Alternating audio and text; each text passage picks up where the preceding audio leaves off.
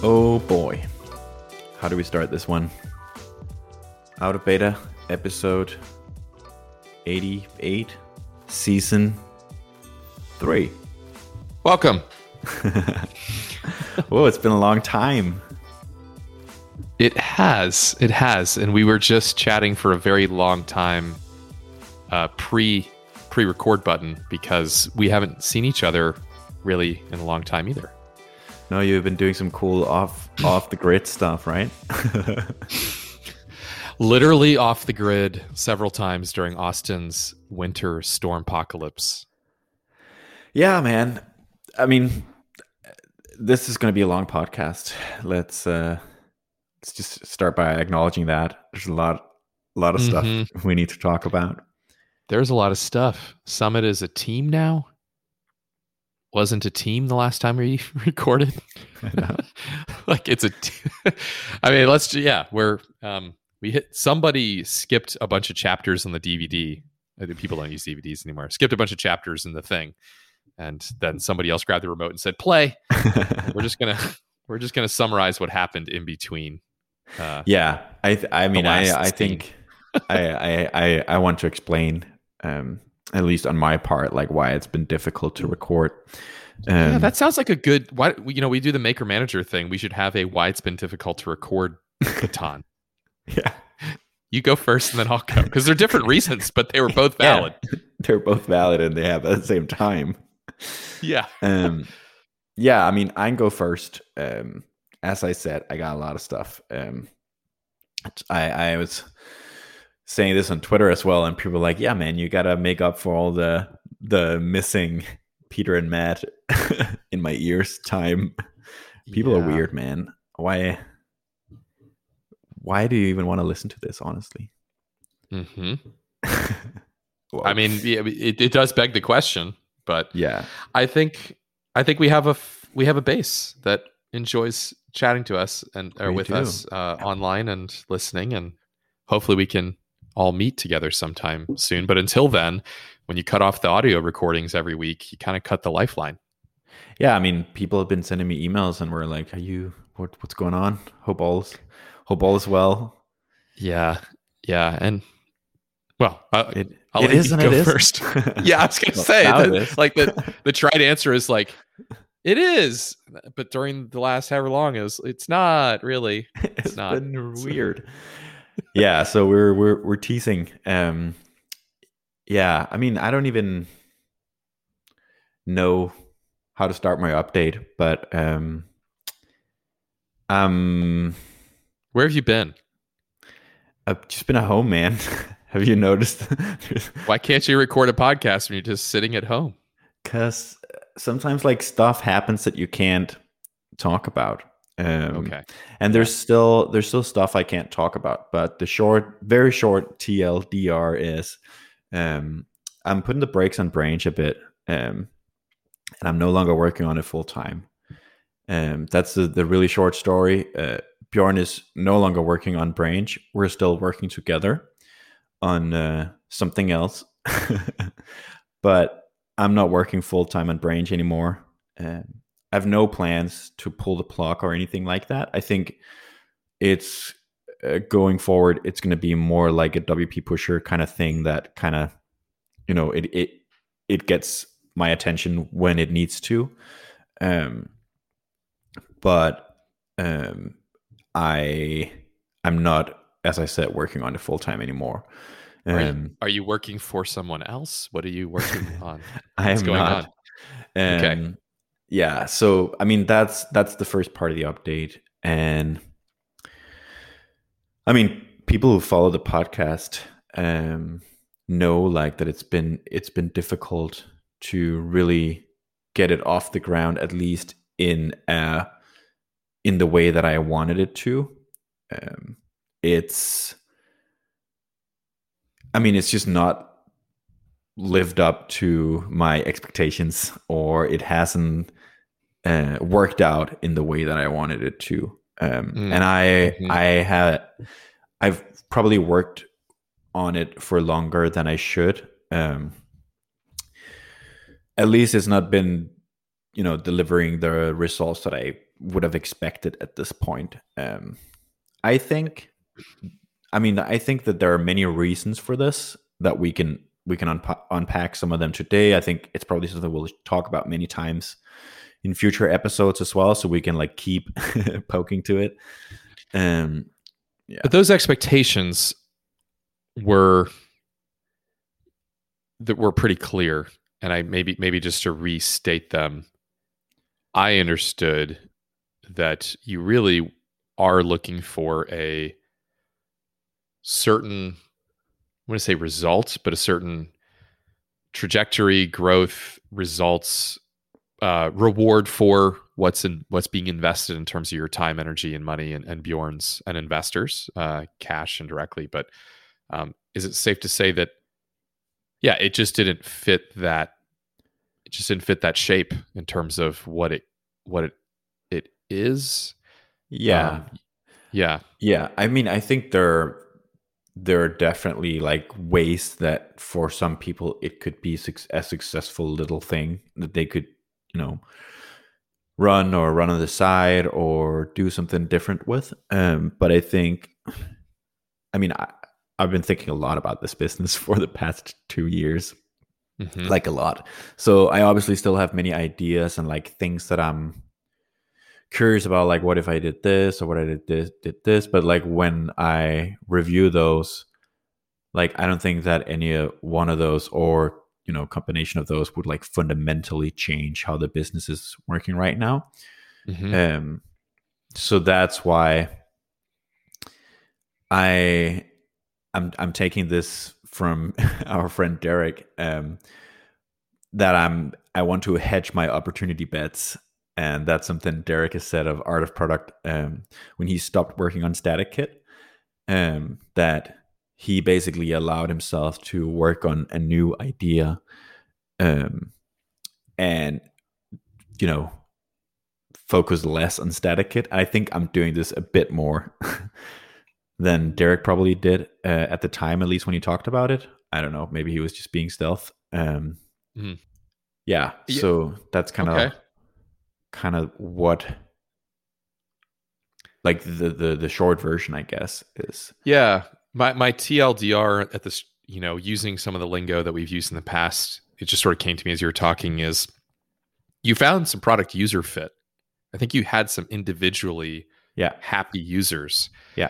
It was transitioning from user to market. Yeah. It wasn't really repeatable. Right. Exactly. That's another way to say that is, there are these 5 or whatever the number was. It doesn't matter now, but there was this number. Adding zeros to that requires some kind of broader market-wide developments, success. It's like when Paul Graham says, like, do things that don't scale. The reason you're doing that is to start a flywheel to some extent. And if you are doing things that don't scale, but they just never scale, or never, like, you never start the flywheel, it's like you shouldn't do that forever. Like that's not what he's saying, right? He's saying in the beginning, do things that don't scale to start the trend or start the things off, right? Yeah. I always think that do things that don't scale, people leave off the important bit, which is what you said. You do things that don't scale in order to jumpstart things that do. It's like do things that don't scale is also like maybe a way to say like you do experiments, keep some of the variables constant, and just focus on the most important things that you want to test right now. It's like you're brute forcing parts of the equation in a sense. It's like you want to test if people will like the product, but you don't have any like acquisition channels or distribution, so you brute force that essentially, and then you don't look at the results of that part of it. You look at the results of like, are people actually engaging with the product? Are they enjoying the product? Stuff like that, I think. Yep. In my opinion, I tweet. I just did a quick Twitter search. I said this on, was it August? Back in August of August 26th. You do things that don't scale in order to produce evidence that they are worth scaling. Yeah. So, because otherwise it's just like, okay, you're on a treadmill. You're Yeah. just going to run on that treadmill forever? No. Yeah. So how It's do you called get off? consulting. Yeah, exactly. Exactly. So you do it because you want to know if it's worth scaling. You're doing a test, but ultimately you need to hand it over. I think the challenge that I saw, I had a front row seat to with Branch was, yeah, I'm sure with enough elbow grease, effort, and whatnot, you could create yet another happy Branch user. But figuring out how to create 100 in a month was going to require some kind of, like I said, market distribution moment, some repeatable thing, right? You said Yeah. repeatable, and just isn't there, at least as I've far been as you can pretty tell. I've been pretty transparent here, like at least in parts. And one of the things I've been saying is like the going after the WP engine niche was sort of our last ditch effort. It's like if because like when I was thinking, okay, what's the next move after coming to this conclusion? It's like one of the things that I explored is like, could I pivot to some other market or something like that? And I could see a way that Branch could work for Shopify developers, for example. I see that there's a lot of pain around deployment for Shopify as well. But Mm. the thing is, it's like I have a really strong network in the WordPress space. I've had beers with a lot of Mm. people in the WordPress space. Yeah. Um, and, you Hmm. know, I've run WP Pusher for years, so I really understand the needs that people have for a product like this. And it's like, even with that obviously like unfair advantage that I have, I could make it work. So Hmm. if I move to Shopify, for example, like I don't know anyone who's doing that. Yeah. Yeah. I mean, I to mean, what some extent, like that could be an advantage, like in some weird sense, but I just don't believe that. I mean, the peace of mind that I would extract from that, and I'm speaking for myself, would be it's not like you it's not like you were fumbling around in total darkness and just didn't find the door 3 inches away. You know, we've talked about being in the darkness for a while, but you how much you know the space. Yeah. It's not as if it was some obvious thing to somebody else. It's not going to be obvious to anybody, and you know, it's it's it's very unlikely that it is. And I also think about it, a market like that.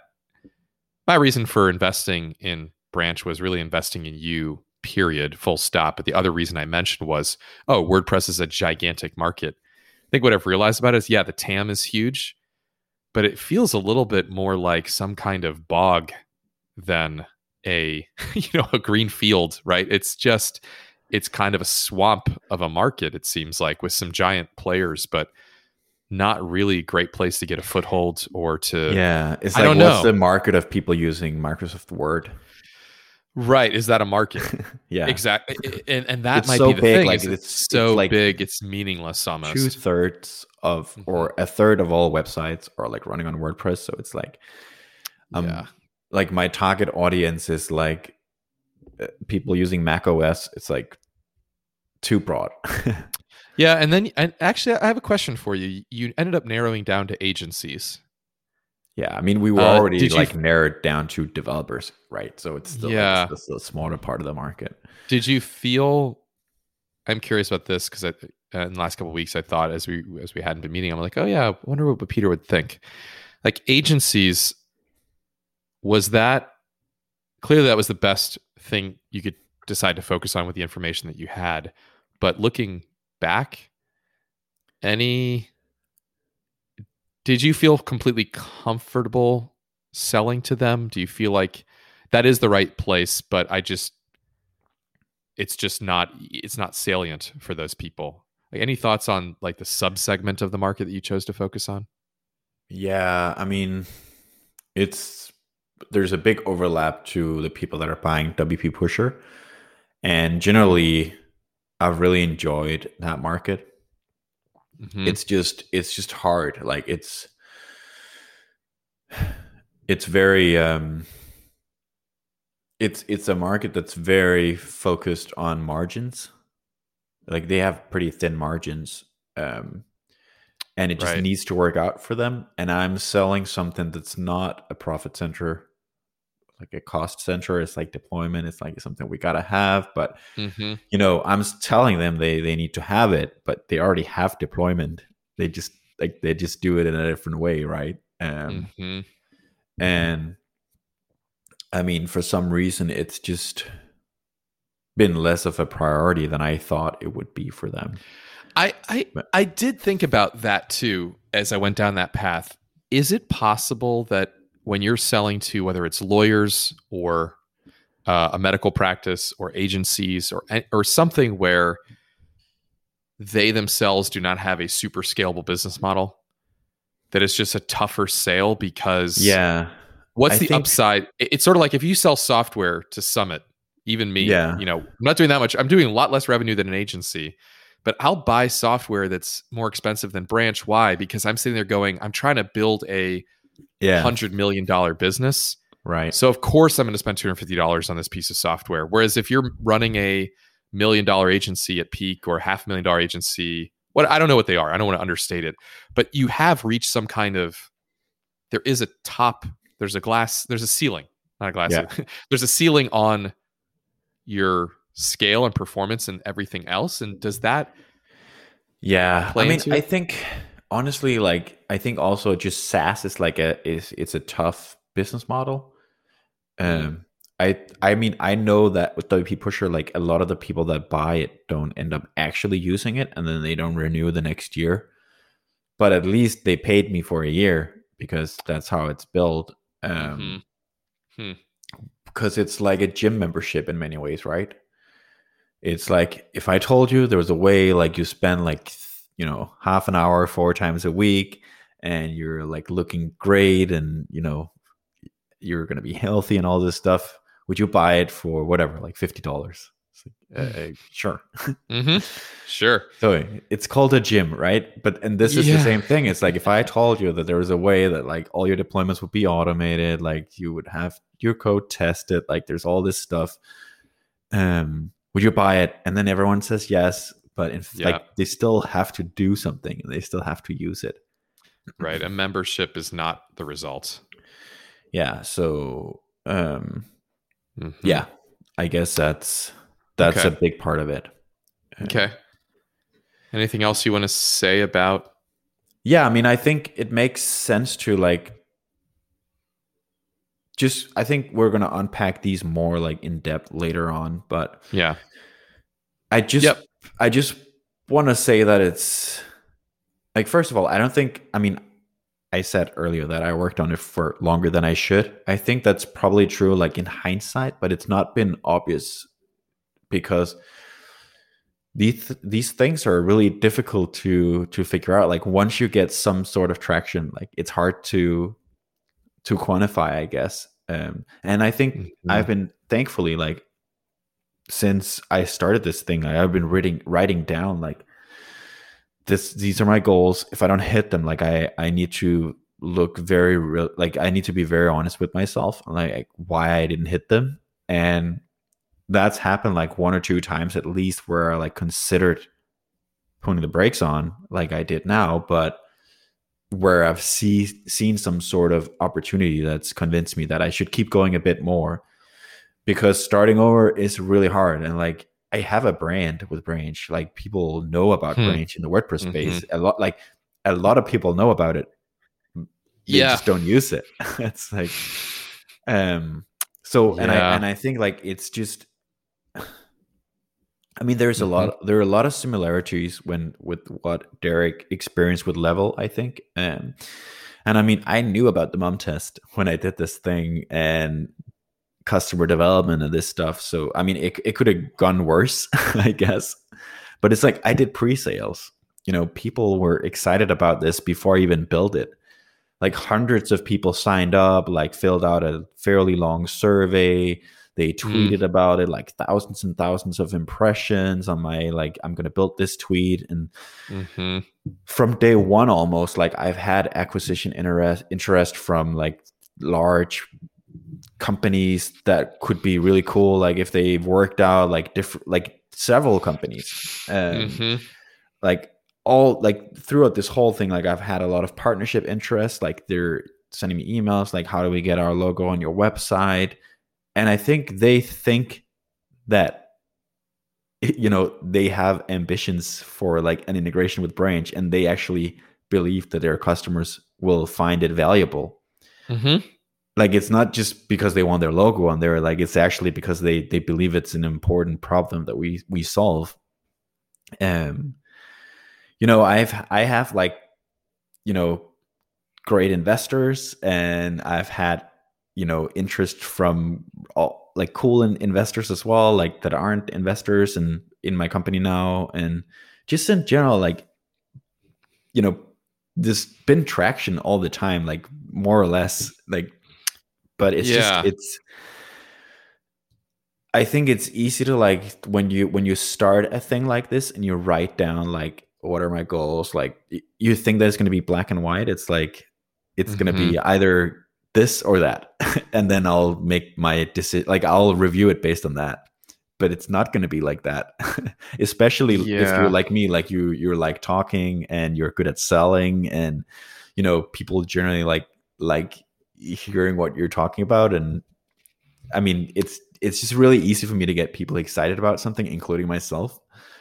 Yeah. Um, I mean, the thing is, the product is I think the product is easily a 10x improvement over the status quo, or what people typically use.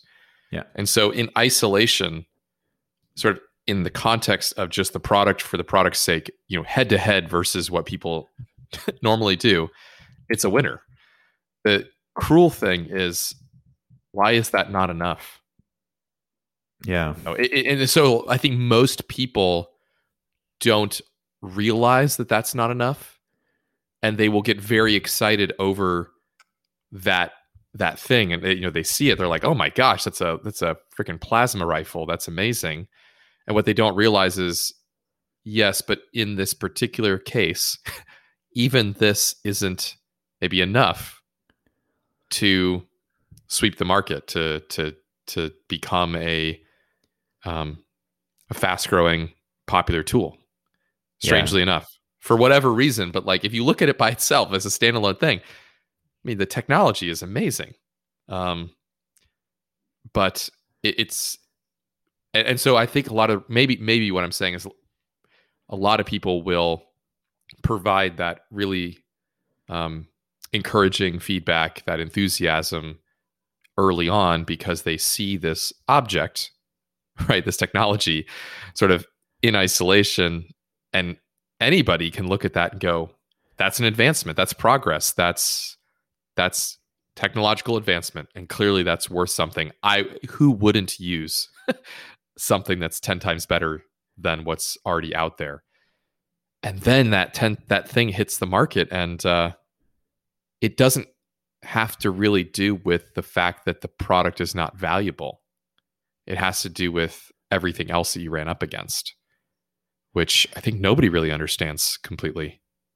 yeah. And I mean, there are many ways that it might actually not be 10 times better. Like Mm-hmm. it's not 10 times better that I have to like talk to my boss if we can buy it, or like it's not ten times better that I like have to change the way I work, or like there's just like ways that detract from that, or things that detract from that. Yep. So here's your switching, the Switching true cost. switching cost analysis, the jobs to be done analysis about, Yeah, anxieties and habits. And if you, well, we promised that we didn't shy away from this being a long episode. If I think about push pull habits and anxieties at Branch, yeah, I would say that the pull, I think you did as much as you could to pull people towards the promise of a better tomorrow, a better right. way of doing things. And as founders, a lot of times it's the easiest thing to do, is like, look, this is the better way. The push wasn't as strong because you needed to find people who were like really dissatisfied with their current way of doing things, Yeah, perhaps. it's like boiling frog almost, and it's only a strong push when it's like when something breaks maybe, but then when it breaks, it's like it's actually not a strong push because you just want to fix it quickly, like, and you're not going to like start using a new tool just because your old thing broke, like. But I Right. mean, it's going to make you more long term more interested in finding a better solution, but like there's not that like Okay, like there's not the kind of push where it's like I'm using this product, Slack acquired it and shot it down. So Mm-hmm. I either I'm not going to do this anymore, or I'm going to find another solution. Like that's a strong push. And Strong then if market someone push. builds something with a strong pull, it's like, okay, You combine this, you're right. So you combine Screen Hero's death with yeah, Tupel's appearance, yeah, and you get this magical moment. And you didn't have the push. And you know what? This is not actually uncommon. Even if I think about something like Stripe, credit card processing, right? People who are using Stripe have it installed and it's running. What's the push that's going to get me to switch from Stripe to something else? It's almost non-existent. Once nope, you have it up and running, it's almost non-existent. And so if you have a product that's competing with Stripe, it's extremely hard to displace them because you can create a ton of the amount of pull you have to create in the absence of push is it's almost impossible. And so the only way you yeah. can win in those situations is what is Stripe doing? Stripe is going earlier and earlier in the genesis of a I was just company. about to say, like, you want to build something that people want to use for their next startup. Yep. You have to, you're doing enough marketing that you're lodging yourself in their brain to say, the next time I start a company, I'm going to use Stripe instead of Yeah, Braintree, instead of whatever this is I'm using. yeah, Or if you're Stripe and you've got gazillions of dollars, you say, we're going to build this thing called Atlas. And when somebody starts a new company, we're going to hand them a merchant account on Stripe and a bank account. And, as Branch, you'd almost have to say when somebody starts an agency, they start using yeah, Branch immediately. Good luck. Like that sounds very difficult and expensive and yeah, slow in a way. That's the long game. So that's push pull. On the anxieties and habits side, yeah. It's a ton of stuff as it's well. a lot of drag. So you've got the habits of using my current Rube Goldberg contraption, which even though it sucks, I know I have to hop twice, click 3 times, right click, then do this, then do that. So it's a deeply ingrained habit. So you have new habits, which you have to unlearn and learn the new and better way. And then anxiety is right. It's like, oh, I have to ask my boss to spend more money. I have to learn a new thing. What if it doesn't work? What if it breaks production? What if I take down a wet? So you actually had, I would say, if you kind of look at that, you've got kind of a null case on the push for the most part, maybe like a half a point. You've got incredible pull because you're doing all you can, you and Bjorn, to Yeah, create this amazing thing. But then you've got a negative, some yeah, big negative numbers on the anxieties and habits side. And if you net all that together, you just don't have a product market yeah. Like the pull could be fit. a 10x improvement over their current workflow, but it's like, It's a lot of drag to overcome. yeah, A lot it's of like, drag, a lot of inertia. I know that there are cars that are 10 times better than the car I have now, but Mm-hmm. I mean, there's a That's reason I not. haven't bought one of them. There's a lot of reasons, and even if I came along, and said, "Here's a better car seat," you're like, "This one's installed properly. I know it's safe. It's the one that Maya's family bought for us. Whatever it is, you got a long list. Like, I don't want to install the new one. I don't want to be responsible for installing the new one. I mean, what is 10x better? But yeah, in Branch's case, I think you just got to look. If you look at those 4 boxes, um, if you for you to really succeed, you would have need to have some. I think you would have needed to have a better answer to the anxieties and habits piece. Maybe especially the anxieties piece of how many times did you try to sell somebody and it like went up to a boss conversation over spending $49, $200 a month on a tool that's delivering this promise of like dramatic improvements. But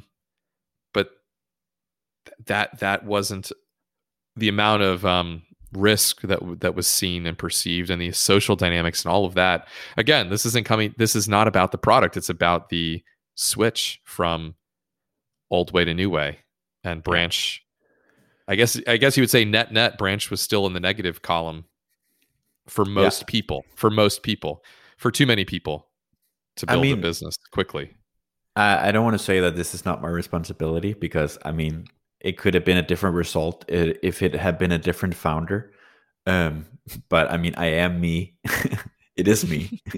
I mean, that's Me, just the myself, and I. reality. Hmm. Yeah. So I wasn't able to pull it off.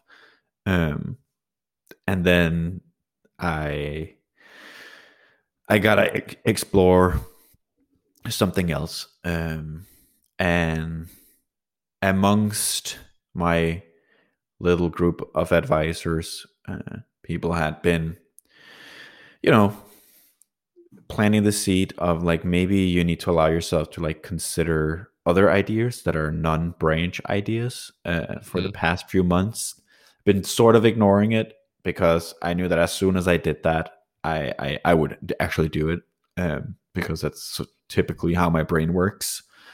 But something happened in early January that I don't want to talk about on the podcast now, but something happened in the market, um, that might be easier to talk about in 6 months or a year or something like that, and then maybe I can tell the full story. But right now, um, all I can say is something happened that negatively impacted, um, the story I was telling about Branch, Mm-hmm. and and that happened at the time where I was like, okay, we're this is sort of like the final, test or whatever, like phase, sort of like our final quarter of like trying to make it work. Mm-hmm. And I decided, okay, it's not worth spending the rest of the quarter when this is how I feel about things. Um, so talk to my investors, advisors, friends. There's some overlap there as well, in that Venn diagram. But overall, everyone was very supportive, which I'm very thankful for. Um, we raised money in November. Yeah, Not a lot of money, but some money. And it's like it's you, pretty fresh. yeah, you call the person up in January, like, yeah, so, do you remember Hmm. Branch that you Remember? invested like 2 months ago? Yeah, so we're not gonna keep working on that full time. We're gonna maybe try something else. Do you want your Yeah. money back, or are you like in for another ride? Um, and it's not And as easy as like just giving people their money back, but that's at least the sentiment. yeah, of course. um, and You, no one wanted their money back. yeah, it turned out they were good seed stage investors or even pre-seed investors, and they invested in you, not Yeah, the no one business. tried to convince me to keep working on Branch. They asked smart questions, and yeah, but ultimately, like everyone said, we invested in you, Peter. We want to support you. If you think this is not the thing, like this is not going to be the thing, then we wanna see what the next thing is. One investor even said it's like Christmas Eve. I'm just waiting for like an email from you telling me about the new idea, and Yeah, yeah. There's exactly. I felt so the you get same way. another bed or Yeah, there's a certain level of excitement of, um, okay, yeah, Branch was this thing. It's this grind. It's actually not really what anybody wants. Okay, great. Moving on. Like what you want, what you're hoping for is that you invest in a founder and they discover something that just takes off. I mean, who doesn't want that's what every investor wishes for. They want a stake in the next, you know, Zapier, Tuple, pick your company, right? They're that's what you're really excited about. And so you're like, okay, if this thing is a grind and there's not like this obvious inflection point coming, then it's worth seeing while there's still time if there's a better thing in your head yeah, that we can work on. And maybe and that's there going is to, still time. yeah, exactly. So Yep. that's awesome, but it's also sort of weird because it's like you get to start another company without raising money. It's like Yeah, it's pretty cool. it's like almost like another tiny seed, Hmm. with our finances, or not completely, but sort of, Hmm. or with my finances, because it's yeah, it's mostly me right now. Hmm. Even though I'm still working with Bjorn on some stuff, some ideas. But it's like, in a sense, it's also like you're like known to be a funny guy, and you're at a dinner table, and you're in the middle of a conversation with someone, and someone just interrupts and be like, "Say something funny." You like have to come up with something funny on the spot. It's like I don't enjoy this phase, to be honest. Yeah. Yeah. I want Um, to like I can't wait until we've like fully like settled on an idea and like are running with it for at least a while. mhm. Which is also dangerous because you don't want to just keep running. You want to not repeat the same mistakes.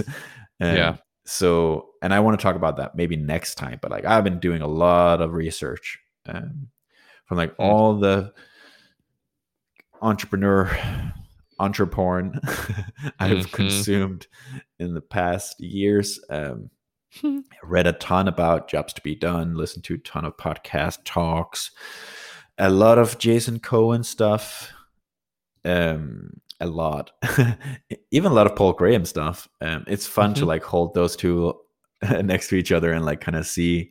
I think if you can find the overlap between what Paul Graham is saying and Jason Cohen is saying, is probably that starting Yeah. to like be pretty true. Yeah. Given the point of view, like given, yeah, there's definitely they're different echo chambers, right?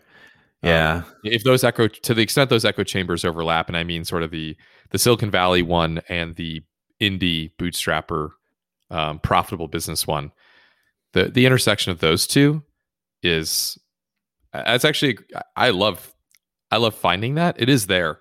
I think it's easy to imagine that it's not, but no, yeah. I think they do have like the deep principles. And then understand the differences. Like they both want you to pick a big market Mm-hmm. and start with like a niche in that market. Mm. But the Mm-hmm. reason Jason Cohen wants you to do that is because if that niche doesn't work out, he wants to be easy to like find another niche and go after, even if you don't want to be a $1 billion company. But for Paul Graham, it's obviously more about the TAM, like the future TAM of that market, Mm-hmm. Cool. which is interesting. So you kind of have come away with, or you've been researching what's the thing that's going to fit the shape that Yeah. I'm looking to fill. Yeah. And I've come to one conclusion. I don't think I'm going to find something that ticks all the boxes. I think you will only know in retrospect. And I think so. I was re-listening. So okay, so the Starting Greatness podcast with Mike Maples Jr., which is Yeah. well like one of my favorite podcasts. They're Mm. doing a new season. It's awesome. But I've downloaded the entire season one just to re-listen to it. And I listened to Stephen Blank so far and Andy Radcliffe. Oh man. So good. Like I took so many notes to the Andy Radcliffe one, the guy who basically invented product market fit. But he talks about something that Howard Marks talks about within investment, but he talks about it for startups. The thing about like, in order to be successful, you need to be right and non-consensus. Because if you're right, but your consensus is like it does like you're not, there's not a lot of value you can grab because if it's consensus by definition, like someone else has realized it as well. Um, but when you like, so you need to be right and non-consensus. And you only know one of them, like from the like you know from the beginning if you're non-consensus.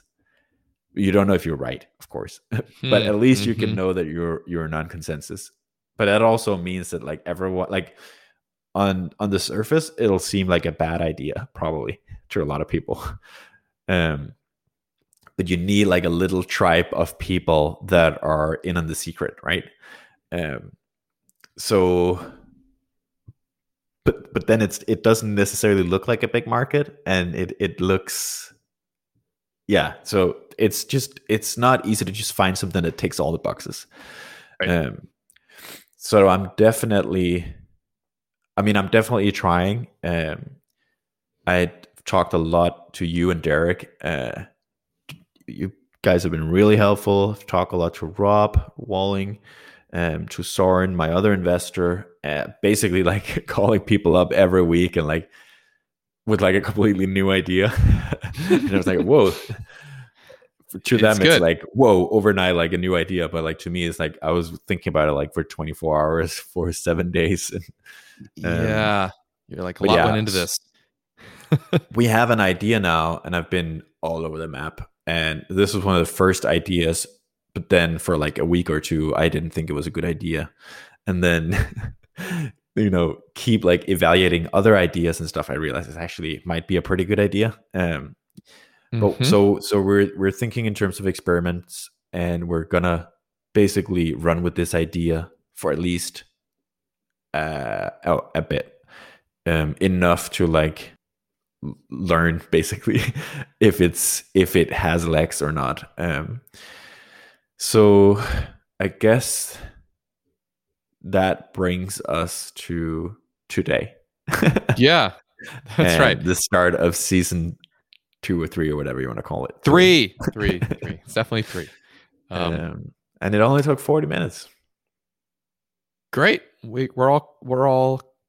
You'd say we're all caught up with the I adventure. think so. I'm not gonna say what the new idea is yet, because I want to have a website for it before I do.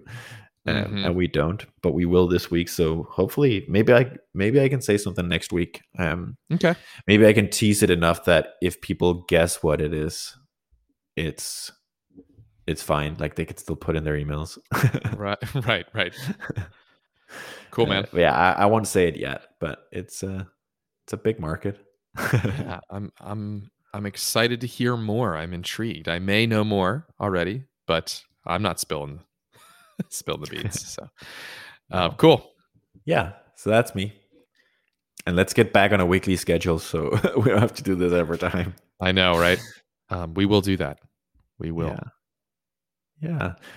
So we mentioned the Texas Snowvid situation and Summit team Yeah. building or Yeah. And I finished the move to the new house, which you did. was a giant month-long ordeal. And the Something storm that we happened. also couldn't talk about on the podcast. That Yeah, was and difficult. the storm happened right in the middle of it, which made it it made it impossible to drive anywhere, which meant that we were um, at the new place. And what was so funny is like it occurred to us that wait, we haven't actually moved our like all of our pantry and refrigerator items over to the new house yet. And it's freezing rain in like 4 hours, which means we won't be able to drive anywhere for a week. So that's a problem. so, so, I mean, it was literally just scrambling to figure out okay, we have a family of six. That's 3 meals a day for a family of six for a week. It's a lot of separate entrees. Let's put It's it a lot that of way. rice and beans. That's a lot of something, exactly. So just crazy, you know, and then losing power for 12 hours on the coldest night. One of the coldest nights I've experienced. I mean, I lived in Chicago for 6 years, but the thing that people don't understand is that, and I didn't, even living up north for a while, down here, the houses aren't built for this kind of cold. So it means that our pipes aren't winterized, our houses aren't winterized, we don't have basements, we don't drain our irrigation systems or our pools, you know, come November or whatever to prepare for the extreme cold. So we're just and we don't have snow plows, we don't have salt. So very exposed. And there was a lot of, I mean, we dealt with serious inconveniences, and it was like camping in our own house and just challenges with school and work and everything else. There's a lot of people in Oklahoma, Texas, Louisiana, and elsewhere that truly suffered a lot due to this and experienced serious damages to their homes and their work and so in some cases their lives. I mean, there was this one of the things that happened during it that just disturbed me for like, I mean, all day, and the next day I couldn't get out of my head. But there was a giant multi-car pileup in Texas that some folks may have heard of, but over 100 cars involved in this terrible, terrible accident in the Dallas area. And there was semi trucks on ice that couldn't stop. So it was just like this bizarre crisis on top of COVID, on top of, for me personally, moving, which is not a crisis, but it was a lot of logistics. So, yeah, man, the podcast just got like eighth rung on the ladder of things I was going to get to. I just never got to. It's like every Tuesday, I'm like, nope, it's not going to happen, man. Every Monday, it's not going to happen. So, And under normal circumstances, like I would have found a solution. Like I would just record a solo episode, or like Hmm. run an old episode or bring someone on or something like that. But like at the same time, I'm like, there's all this stuff going on that I can't really talk about. And Yeah. okay, no one is no one is gonna get this done right now. Yeah. Exactly. We're just gonna have to press pause. So that was my sort of personal professional life for a while, and yeah, I did work a couple days. Like I probably worked a total of 8 hours that week, which is the week before last. And then last week I worked a little bit more. The storm was gone, but we were sort of in recovery mode. Everybody in Texas and whatnot was in recovery mode. And I did onboard Ryan. So I hired Ryan to be COO. And he Yeah, started. He started the awesome. wet. Congrats. Yeah, he started Wednesday of Storm Week, and fortunately, Where's because Ryan located? he's located in Austin as well, Okay, so he had so you some also had a water. good excuse. Yeah, well, he woke up. He got awakened one morning to somebody, his neighbor, knocking at his door saying, "There's a fire in your backyard, an electrical fire.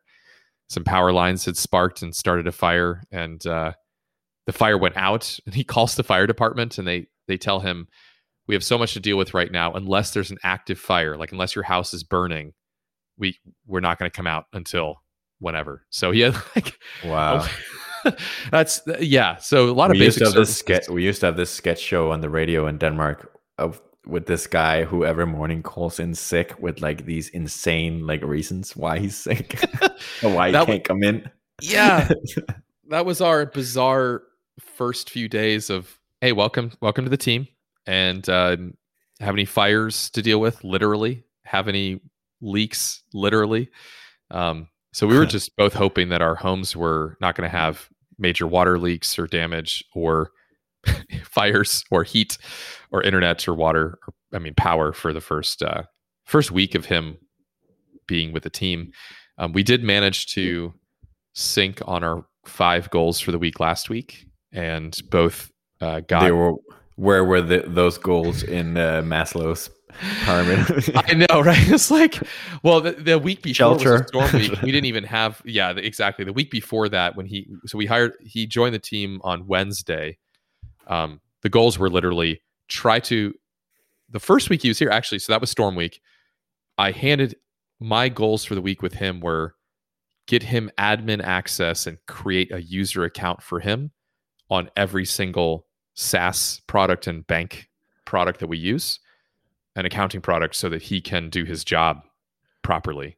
So it was kind of nice because we ended up saying, here's a giant laundry list of all the tools. He's taking over finance as a function at the company, but also management of bills and SaaS vendors and team user access and all of that. So it was like Intercom, Plaid, I mean, I'm blank course now on the spot. Mercury Bank, Aslo are shutting down that account because Aslo is shutting down. So I ended up giving him logins to like 15 different services that we use.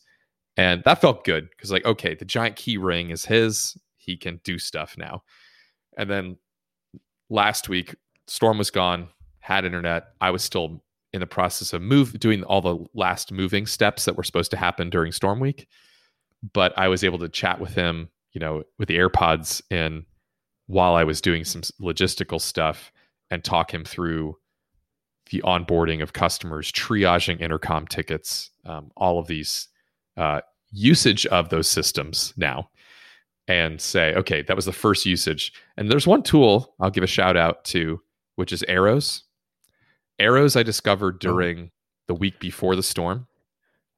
And then I introduced Ryan to it. Have you heard of Arrows or tried it out at all? I think I've seen the founder on Twitter. Okay, yeah. Daniel Right? is one of the founders, and he's working together with Benedict Fritz on Arrows. And it's just a really clever tool to say, rather than Trello or Google spreadsheet, can we create a really customer-facing onboarding roadmap that has just like it's almost, I would say the closest thing is like a Basecamp project, but really clean and really tightly focused on onboarding and automatically bringing in your customer without them having to have an account or log in.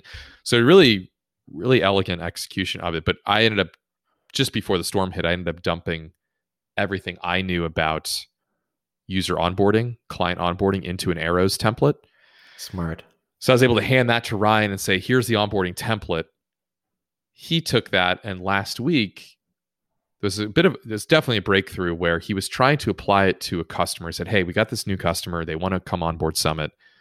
I said, cool, look at Arrows and use that to onboard them. He started using it, and he got partway in, kind of hit this wall where we realized that he was working at a certain level, which was like bottoms up, building these individual little events and building their model from scratch.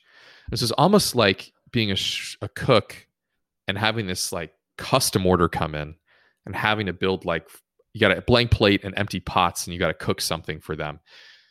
And it was pretty stressful because we're like, how is this actually going to scale? How is this going to be repeatable at all? Right.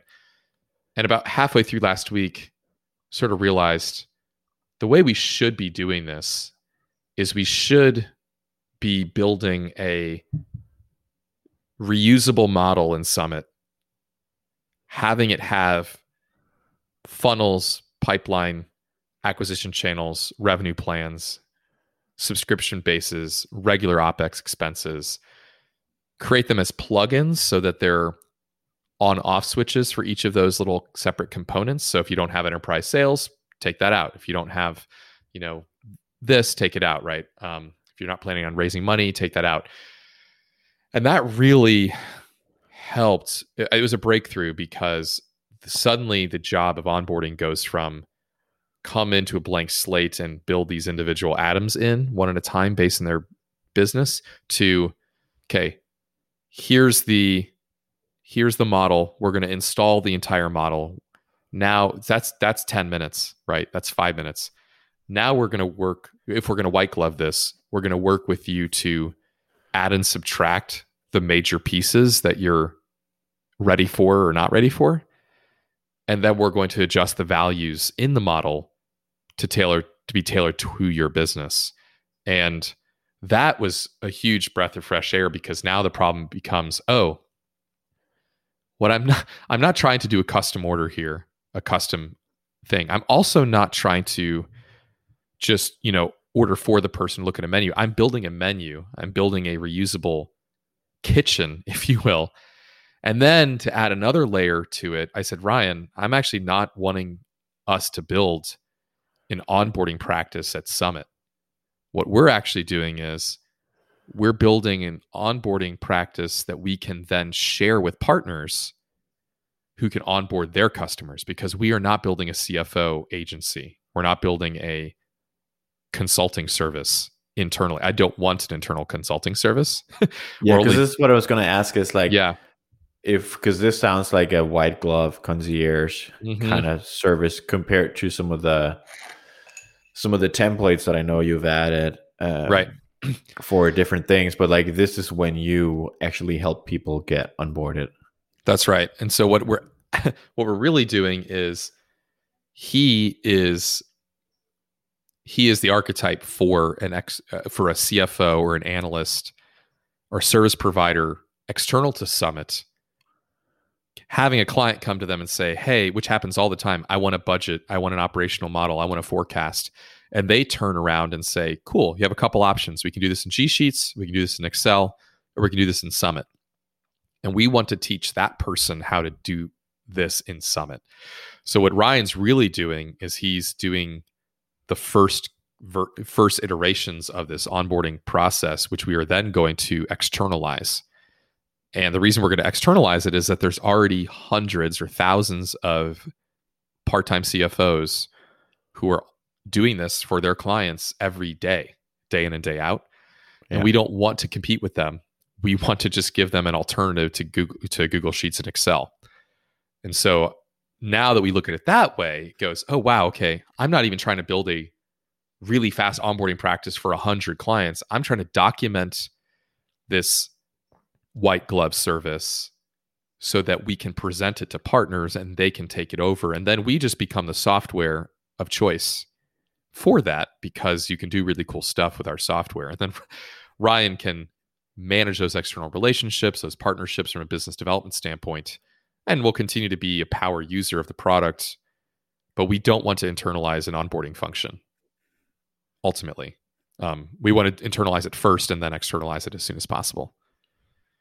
So that was a really, it took a couple conversations to realize what's the real problem we're solving here. To go from that first level of we want customer X to be happy to we want to build a reusable template for customers X through X plus one to our real customer. Well, one of our other customers is the customer who's going to service these people. And the real product here is how do you do this service for a client such as this and externalizing that. So he's working now with that framing in mind. And it's really changing the way he thinks about building out the tool because now we go, wait a minute, we want to build plugins and components for a model that then that really service provider can actually just, it's their job. We're populating a kitchen with ingredients, right? We're sort of we might be like the, we're helping people install their kitchen. We're a kitchen, right? We're installing those. We're really providing them with the materials and the recipes for this, but we're neither the restaurant nor the chef. Your cloud kitchen. Cloud kitchen. We've had so many metaphors for this, as you can imagine, but I think it's fascinating. Yeah. There's, I mention Michael Seipel all the time, but he talks about like in Y Combinator, like they have a lot of people come in with, they want to build a better car platform, like Cars Classifieds website. It's not exactly the same because that's a marketplace, but the reason they want to build like a better car website is because all of them sucks from the buyer's perspective. But then when you actually dive into it, you realize that the customer of these like car dealer websites are actually the dealerships.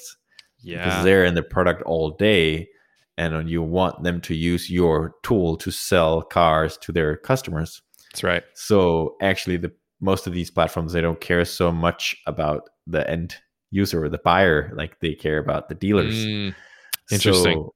Because they're also the people that are paying the platform. So, but it's just interesting. So like people think that they need to build a better website because they don't understand who the real customer is or the real user. Yeah. And I think we're we're B2B, but we're also B2B2B in that sense. And we, B2B means I'm helping this customer get and extract value. That's my direct user. And they're always going to be a direct user. That's never going to go away. But from a distribution standpoint, from a scaling this, going to a CFO that has 135, whatever odd customers, that's like, hey, we can choose tools day in and day out to service these customers.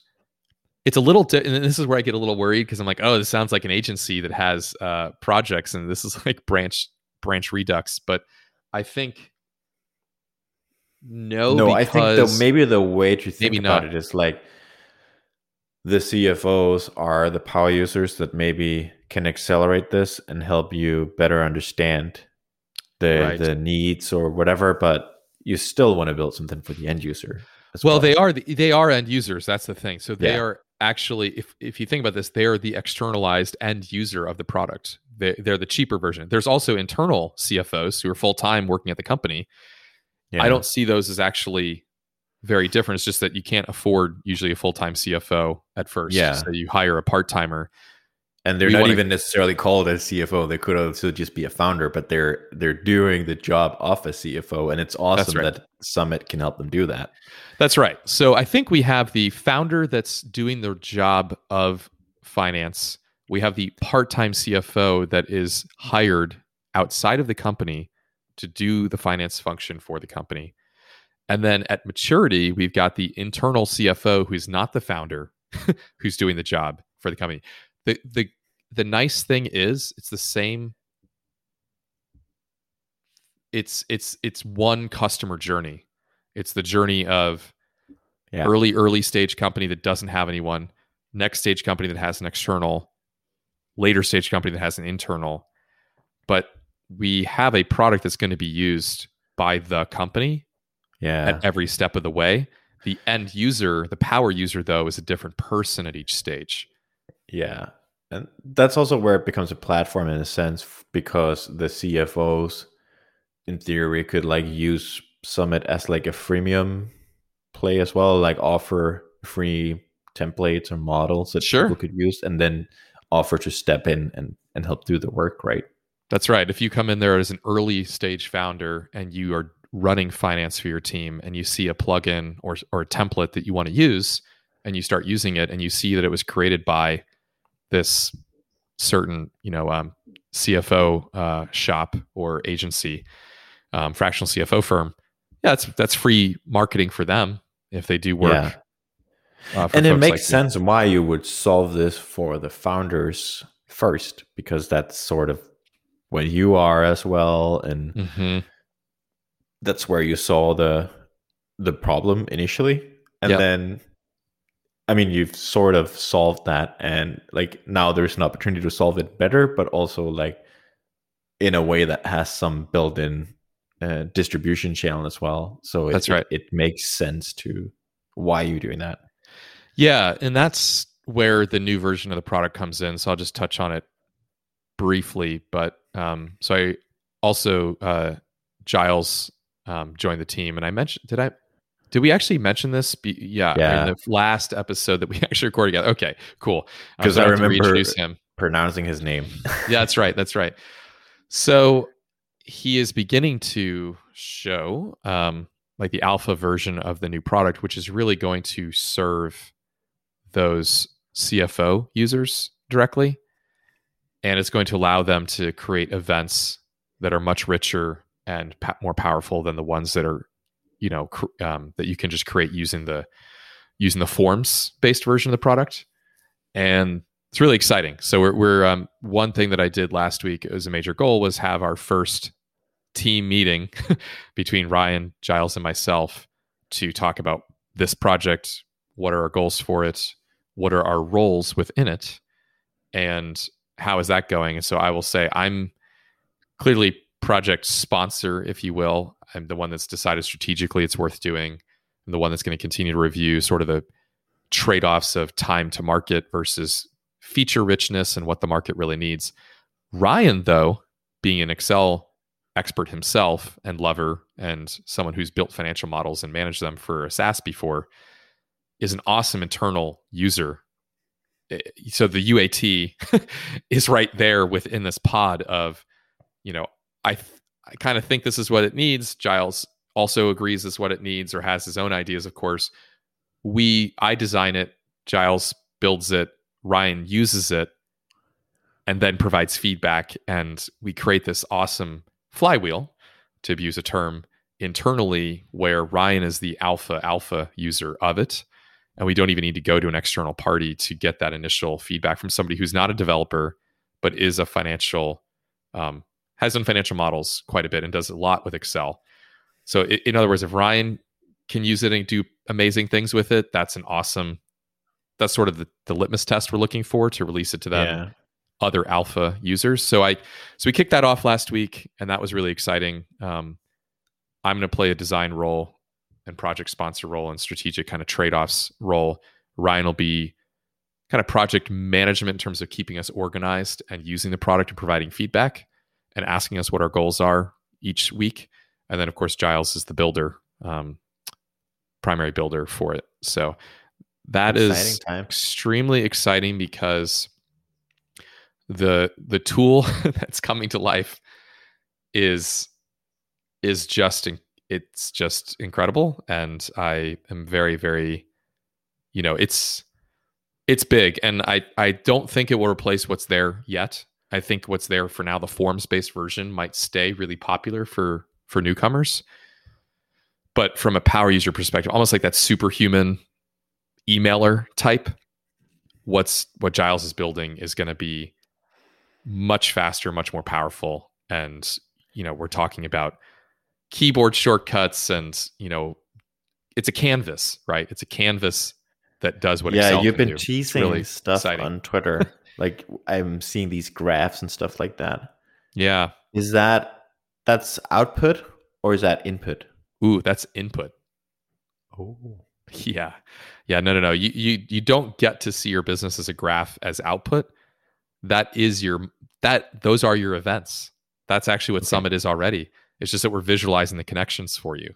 Yeah. And we're showing you the structure, the anatomy of your business on screen, and you can edit those in line and connect those in line and copy and paste them and all of this. So, and each one of those little nodes contains the formulas or instructions that you want to run at each step of your business. Yeah. So that is the model. And then being able to click build, or maybe you don't have to click build, but it's like a um, continuous. Every time you edit, it runs. Yeah. Being able to Wow, that's just fascinating. really quickly see output every time you make a change.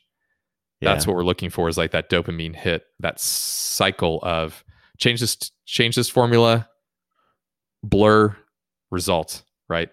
Can we build essentially an IDE for financial models that is similar to writing code for a web app, where you're getting instant feedback on unit tests, instant feedback on, is my code producing the result? Like a Tailwind, same thing Tailwind brings to the front end. Can we bring that to a financial model?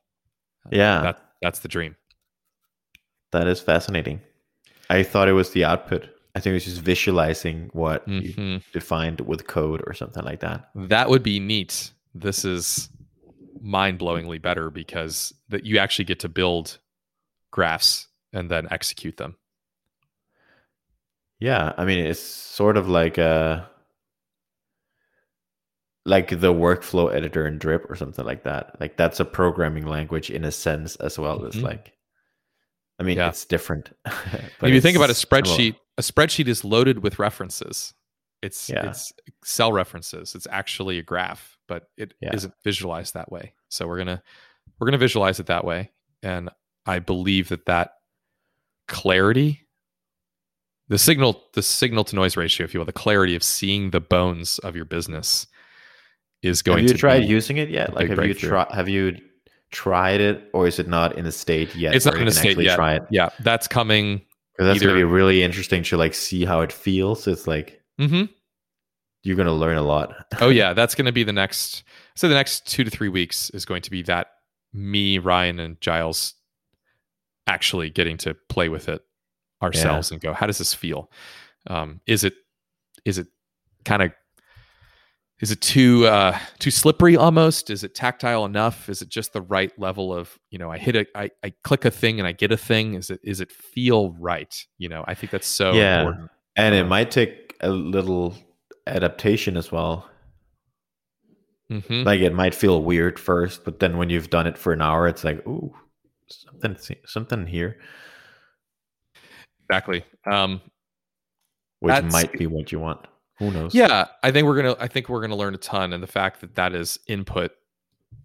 Once you take, say, that model that Ryan's building internally and visualize it on that canvas, I think what Summit is and why it's better in a 100x way, I think it'll become clear to a lot of people, especially if they can't think of anything they can do in Excel that they can't do in Summit. You know, Yeah. if we get there, I think it becomes a tool that, I had someone that teaches an entrepreneurship class on Twitter, Matthew Stotts. He was saying, I bet a lot of my business school students at University of California would love this tool as a way to visualize business. You think about that kind of paradigm shift, that change in getting the atomic units right for a business modeling tool. Rather than Excel, we're going to try this tool out. If you can get in with the the MBAs and the finance people at those stages and kind of infect the consulting firms and the groups of analysts that they go work with, I think it becomes a very exciting product in the industry. And it's not just about modeling a SaaS forecast at that point. It's it's potentially a lot Spreadsheet. more. It's a spreadsheet rival, exactly. So I actually have to say, I booked something. I only gave us an hour and a half for this, so perhaps this is a good place to leave it, if we may. Yeah, I mean, I think that's a pretty exciting update. I I mean, I'm excited to share more regular updates again. And hopefully get back on the more transparent route. And yeah, hopefully I we don't have to agree. catch up for that long next time, and we can dive more in. Yeah, I can't wait. I can't wait. And and you and I are sort of re-entering, or at least I know I'm re-entering the groove. So it Yeah, feels good to have this call. makes it yeah, makes it a part of it again, makes it real. So thank you, listeners, for your awesome. patience, and thank you, Peter, for being an awesome co-host. Man, I'm excited about the next season. Yeah, likewise. I'm excited Thanks for about letting season me take 3. a break. Absolutely. Awesome. Cool. I'll talk to you next week. All right. Thanks, And Peter. we'll be back on track. Wonderful. Have a good Thank one. you. Talk to you later. Bye. Bye.